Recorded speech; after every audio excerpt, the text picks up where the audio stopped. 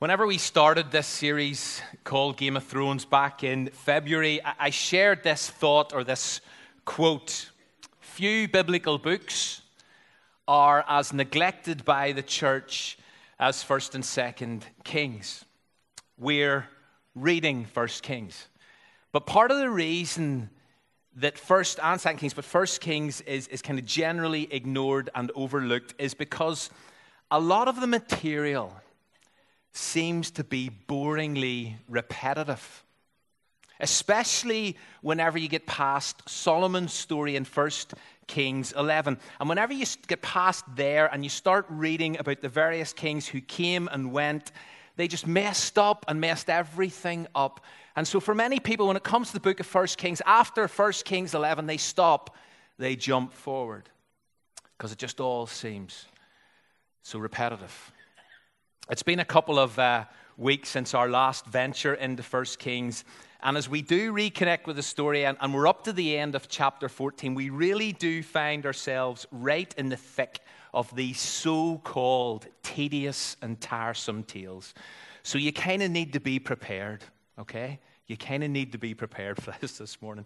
But even in the apparently monotonous and mundane, I hope and I pray that we can learn things that might expand our understanding, if not our hearts, bearing in mind that all Scripture is useful at some level.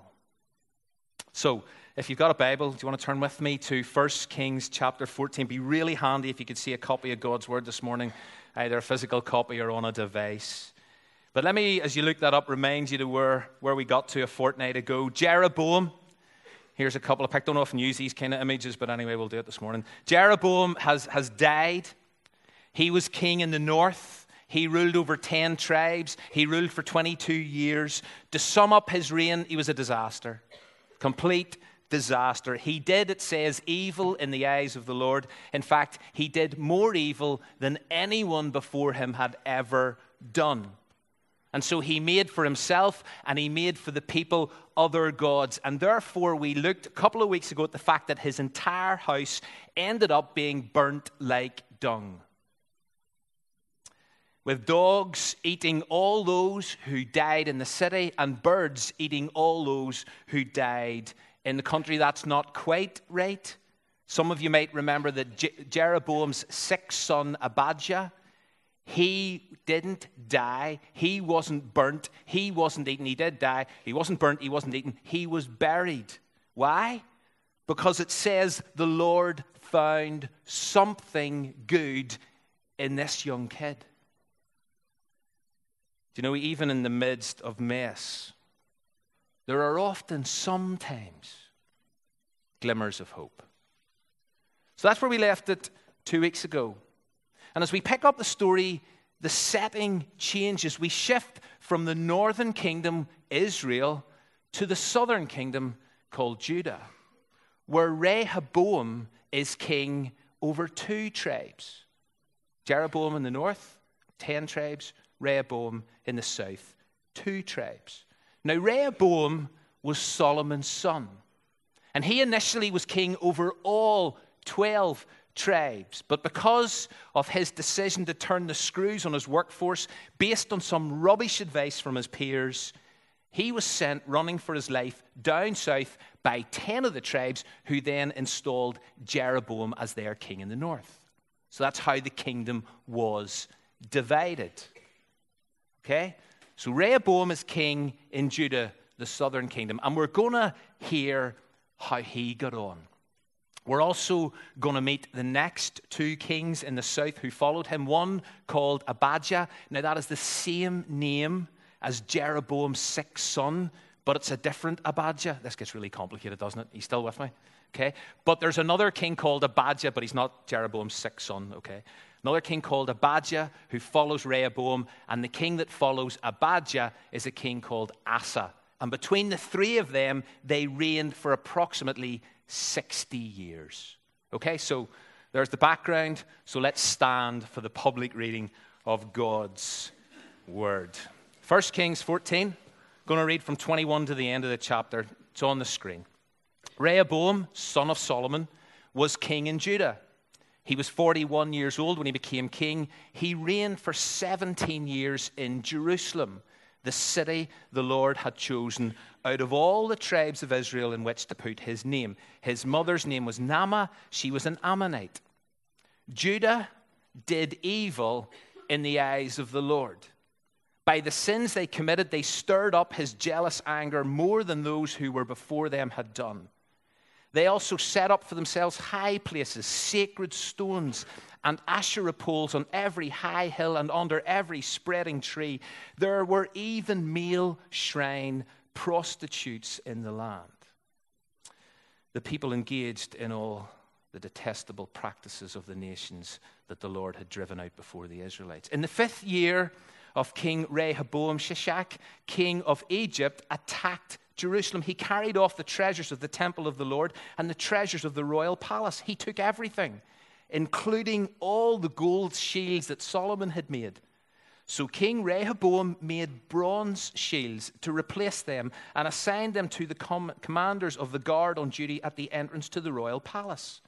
Whenever the king went to the Lord's temple, the guards bore the shields, and afterwards they returned them to the guardroom. As for the other events of Rehoboam's reign and all he did, are they not written in the book of the annals of the king of Judah? There was continual warfare between Rehoboam and Jeroboam, so north and south, and Rehoboam rested with his ancestors and was buried with them in the city of David.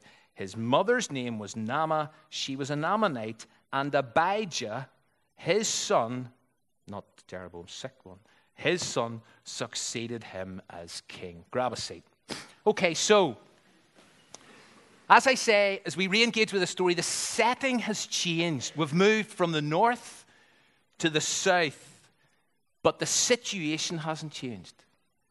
It sounds depressingly similar. Life in Judah, life under Rehoboam, spiritual life is much of a muchness. Here's it summarized. Judah did evil in the eyes of the Lord. By the sins they committed, they stirred up his jealous anger more than those who were before him had done. Now note, and this is really important, everyone's at it now. You see, it's not just the king this time that the narrator castigates. It's not just Rehoboam who's reprimanded. Often up to this point, it's the king who did evil in the eyes of the Lord. Now it's Judah. Judah in general have completely lost it. The corporate downward spiral is shocking and tragic. Evil activities rife. All kinds of detestable practices are widespread. Do you know, it doesn't take long. It doesn't take long for a whole community and a whole society to lose their moral and spiritual bearings and principles and values. It can happen so quickly. But rather than kind of wallow in their wickedness, I want us to see the reaction of God. Because in those verses we confront an insight into the character of God that hopefully inspires us and challenges us. It's an insight we've mentioned before, but I want us to dwell on it for a while. The second half of that verse reads, they, the people, stirred up God's jealous anger more than those who were before them had done. If you have a different translation, it could say, they stung him. You can sting God. They stung God to jealous anger. Now, jealousy, and certainly jealous anger, is something that we initially see as negative. It's just plain wrong. But God's jealousy isn't. It can't be. Because it speaks and it communicates volumes about God's love and his commitment to his people. You see, right back at the very beginning of their story, right back at the beginning of the history of God's people, they discovered and they were taught, see this God that has created you, that you have to worship, this God, your God, is a jealous God. Here's a couple of direct quotes. For the Lord your God is a consuming fire. He is a jealous God. Or from the 10 Commandments, middle of commandment number 2, for I, the Lord your God, am a jealous God. But even more than that, far more than that, Look at this verse from Exodus 34. For you shall worship no other God, for the Lord, whose name is jealous, is a jealous God. I don't know if you've ever thought about this before, but God is called jealous. And because a name reveals and discloses identity, we discover that this is a core facet of who God is: jealous. And so what this meant, or what it was certainly meant to make clear, is that God's love and commitment to his people was such that if it seemed as if God was losing his people, if it turned out that they were flirting with other gods or being unfaithful to him, then God's jealousy is going to kick in. It's bound to kick in. It has to kick in if he's going to be consistent with who he is. See, just like a husband who loves his wife but fears losing her to someone else or to something else, God cannot, like that husband, sit back and not care and not give a stuff. It grieves God. It breaks his heart, and therefore he reacts. He has to react because it's part of his character. It's an astonishing aspect of God's character, a precious aspect and dimension.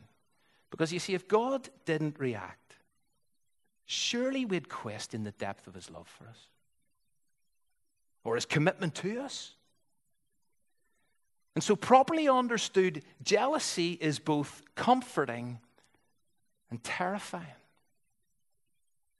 It's comforting because it reveals the sheer extent of his passionate love for us, but it's terrifying because it reveals his anger at everything and anything that threatens his people, including themselves and their relationship with him. You see, God zealously and jealously protects his love relationship with his people. That's comforting. But God reacts strongly, really strongly, whenever the affection of those he loves is directed elsewhere. That's terrifying. Or do you know something? It should be. It should be terrifying.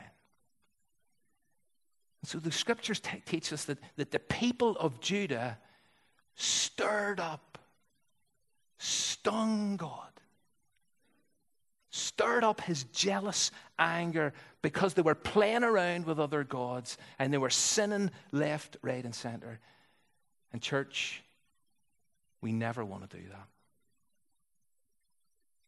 We never want to do that. And so if there's any chance this morning that there's another god or other gods that are attracting your attention or compromising your love for the one true God, then realize afresh this morning that our God is a jealous God. He's not just a jealous God. He's called jealous. And I may be stinging him to jealous anger. We'll go back to the text because as Rehoboam's reign of this unfaithful community comes to an end, there's an incident that kind of reveals just how bad things have got. It says an enemy attacks Jerusalem. That's the capital city in the southern kingdom. An enemy attacks Jerusalem and carts off all the treasure, not just from the temple, but from Rehoboam's grand palace. And they cart off everything, including the gold shields that Solomon had made. The enemy is none other than the king of Egypt. Like, how humiliating is this? How sad is that? All the wealth, all the wonder, all the glory that Solomon had invested in those magnificent buildings, temple and his palace, are stripped and hauled off by the king of slavery land. It's pathetic. And to add insult to injury, the people of Judah, the people of Jerusalem, they can only replace the gold shields with bronze ones. You see, this is just an increasing picture of fading splendor. Or as Peter Leithart writes, the golden age of King Solomon has given way to Rehoboam's bronze age. It's pathetic. And so as he comes to the end of a 17-year reign, there seems to be little or no hope And so we read that Rehoboam eventually dies and his son Abijah takes over. And we wonder, well, what is he going to be like? So if you've got a copy of God's Word in front of you, flick over to the next chapter, 1 Kings 15, and let's look at verse 3, which says this. He, that's Abijah, committed all the sins his father had done before him. His heart was not fully devoted to the Lord his God as the heart of David, his forefather, had been. Here we go again. Same old, same old. Seems like a pattern's being established. Every single king just seems to be a chip off the old block. Now, there's two fathers mentioned in here. The first one is his immediate father, which is Rehoboam, who modeled for Abijah a life of sin, and Abijah decided, I'm going to copy that. And the other father that's mentioned is a forefather, his forefather David, who modeled a heart and a life that was fully devoted to God, and Abijah decided, I'm going to ignore that. And if nothing else, it reminds us of the importance of finding and following good role models. Plus, it reveals that our most current and visible role models will potentially hold greater sway in our lives than better and older ones. You see, Abijah had probably heard all the brilliant stories of David, but he decided, you know something? I'm just going to allow the behavior of the dad I see to have greater influence on me. And so the question I want to ask you this morning is, who are you looking to as your role model? Who is influencing your life at the moment? Abijah, it says, reigns for 3 years, that's all.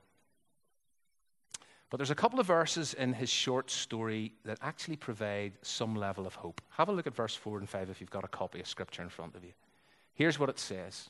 Nevertheless, for David's sake, the Lord his God gave him a lamp in Jerusalem by raising up a son to succeed him and by making Jerusalem strong. For David had done what was right in the eyes of the Lord and had not failed to keep any of the Lord's commands all the days of his life. And you all want to scream, don't you? Hang on. And then the scripture says, except in the case of Uriah the Hittite. Do you remember God's promise to David way back in 2 Samuel 7? Here it is. Your house, David, and your kingdom, David, it'll endure forever before me. Your throne will be established forever. Now, that was God's promise to David way, way back. Given the track record so far and to date, it doesn't look like there's any chance of David's house, David's kingdoms, David's throne lasting another year. Never mind lasting for anywhere near forever. And so to hear these words, the verses 4 and 5, in the midst of Abijah's story, keeps bringing us back to God and to the promises of God. Yes, Abijah was a disaster, just like the king before him, but nevertheless, for the sake of David. And that word nevertheless just means everything. God had made a promise to David, and despite how bad things looked, despite how hopeless things seemed, despite how messed up things had become, the promises of God still stand. And that changes everything every single time. Things in Judah were now a total shambles. But because of God's promise to David, there's going to be a lamp in Jerusalem. There is going to be a light in the darkness. There is going to be hope in the hopelessness. And so Abijah can mess up and Rehoboam can mess up, but neither and none of them and nothing is going to derail the word of God. The promise of God to David, who did what was right and kept all the Lord's commands all the days of his life, except in the case of Uriah the Hittite. I love this. I really love this. Because that's a rather big except, isn't it? I mean, here is a reference to David's adultery. Here is a reference to David's attempted cover-up at having Bathsheba's husband, Uriah, murdered. David wasn't perfect. And every time 1 Kings mentions David's fully devoted heart, we all want to scream. Hang on a minute. What about a sexual sin? What about his contract killing? Well, the Bible doesn't deny the elephant in the room. Here it is, referenced in black and white, except in the case of Uriah the Hittite. Yes, David did all that. He absolutely did. He chose to do all of that. He chose to sleep with someone else's wife. He chose to have her husband murdered. But by the grace of God, we read that David repented of his sin. I have sinned against the Lord, is what David said to Nathan the prophet. And by the grace of God, David was forgiven. Here's what Nathan says to David. The Lord has taken away your sin. David didn't always get it right by any means, by a long shot. But you know what? His heart, unlike the heart of Solomon that turned, David's heart was aligned to God's heart, which is why David goes down in history as a man after God's own heart. Here was someone who confronts sin. Here was someone who cries out to God when he needs to. God, create in me a clean heart. And so the reference, or the references plural, to David doing what was right in the eyes of the Lord and banging on about how his heart was fully devoted to God, they are entirely right. They're entirely accurate. And therefore, God's promise to him of a lamp in Jerusalem, of light in darkness, of hope in hopelessness, is absolutely sure, irrespective of anything we do, and irrespective of how things look at times. And I don't want to push this too far, but you know, sometimes as you look around at the mess you make of your life and the mess I make of my life, and sometimes as you look around at the state of the world, you wonder about promises of God, don't you? You wonder about promises of God like, behold, I am making all things new. Really? Really, God? That's not how I see it.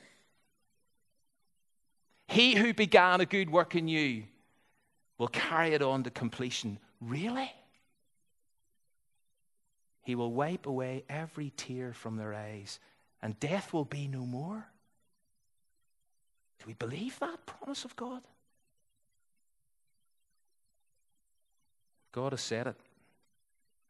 You can 100% depend on it. Regardless of what you think, regardless of what you see, regardless of what you observe all around you. God promised a son of David who would be a lamp, who would be a light. And years later, despite the increasing darkness and the increasing hopelessness, the New Testament begins with these history-altering words. This is the genealogy of Jesus, the Messiah, the what? What's the next phrase? The Son of David, who would go on to describe himself as the light of the world. You see, all God's promises are yes and amen. So back to the story. Abijah dies. 3 years he reigned for, but he dies. And Asa becomes king. And although we probably don't hold out much hope for him, look at verse 11 for a surprising read. Asa did what was right in the eyes of the Lord, as his father David had done. Now, there's a turn up for the books. So it is possible to buck the family trend. It is possible to live for God in dark times, whenever everything and everyone around you is falling apart or falling away. The cycle of wickedness can be broken. And even if you don't read another word, surely that in itself is a welcome relief and a genuine encouragement. We can make different choices. We don't have to become products of our godless environment. We don't have to go with the flow. We can opt for a better way, God's way.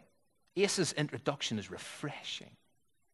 And it gets better because then we read, scan below that verse, then we read how he begins to clean up the place, including his own family. Now here's a risky venture. Here's a brave move. You see, Asa starts by expelling the male shrine prostitutes, whatever they were, that had appeared during Rehoboam's reign. That's his grandfather. He gets rid of all the idols that his ancestors have made, is what he says, which would have been a mammoth task.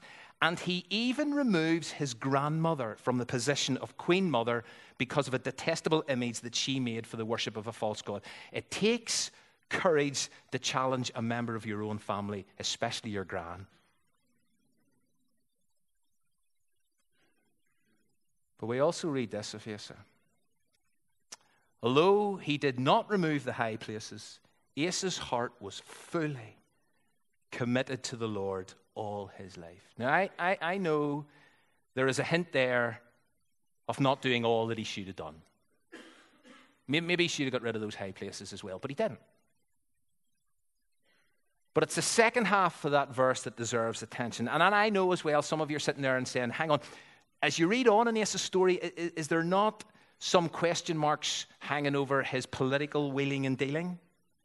And if you read the parallel account of Asa's story in 2 Chronicles, is there not some questionable aspects of his reign, including how he dealt with his diseased feet at the end of his reign? Well, yeah. For those of you who know Scripture well, you will know some of that stuff, and I accept that. But based on this text, I want to affirm and I want to hold on to the second half of that phrase, that Asa's heart was fully committed to the Lord all his life. You see, Asa not only did what was right, but his heart was right. And unlike his great-grandfather, Asa's heart didn't turn the older he got. The way Solomon's heart turned the older he got. Asa's heart remained fully committed, it says, all his life. So you see, it is possible to finish well against all the odds. It is possible to stay the course and complete the race, even although you've made countless mistakes. Why? Because, and now I become repetitively boring. The heart of the matter is the matter of the heart. It always boils down to this. And Asa's heart was fully committed. And yeah, there's a whole lot of bleak material in the middle chapters of 1 Kings, but there's also rays of hope. And Asa's David-like heart is a ray of hope. And it says that Asa reigned for 41 years. 41 years, that's a long time, certainly longer than Abijah's 3. And then it says Asa's son took over, and his son was called Jehoshaphat. And for those who were out a couple of Sunday nights ago at Engage, that name should ring a few bells based on what Drew shared with us. So, how would I sum up all that we've looked at this morning? Here are 6 takeaways. 1, God is jealous. And stirring up that aspect of his character by turning to, by flirting with, by replacing God with other gods, it's never clever. God is called jealous. Choose your role models carefully. Choose good ones and follow them closely. 3, God's covenant promise to David was never in doubt. Despite how bad things looked, despite how badly people behaved, the promised lamp was never going to go out. All God's promises in Christ are yes and amen. 4thly, failure isn't final. Should never define us. David messed up spectacularly, but by the grace of God, he found forgiveness and restoration. 5thly, it is possible to live for God in dark and difficult times. We don't have to be like everyone else. We don't have to go with the flow. We don't have to buy in to the cultural shift. And 6, it is possible to finish well. So, despite the so-called boringly repetitive material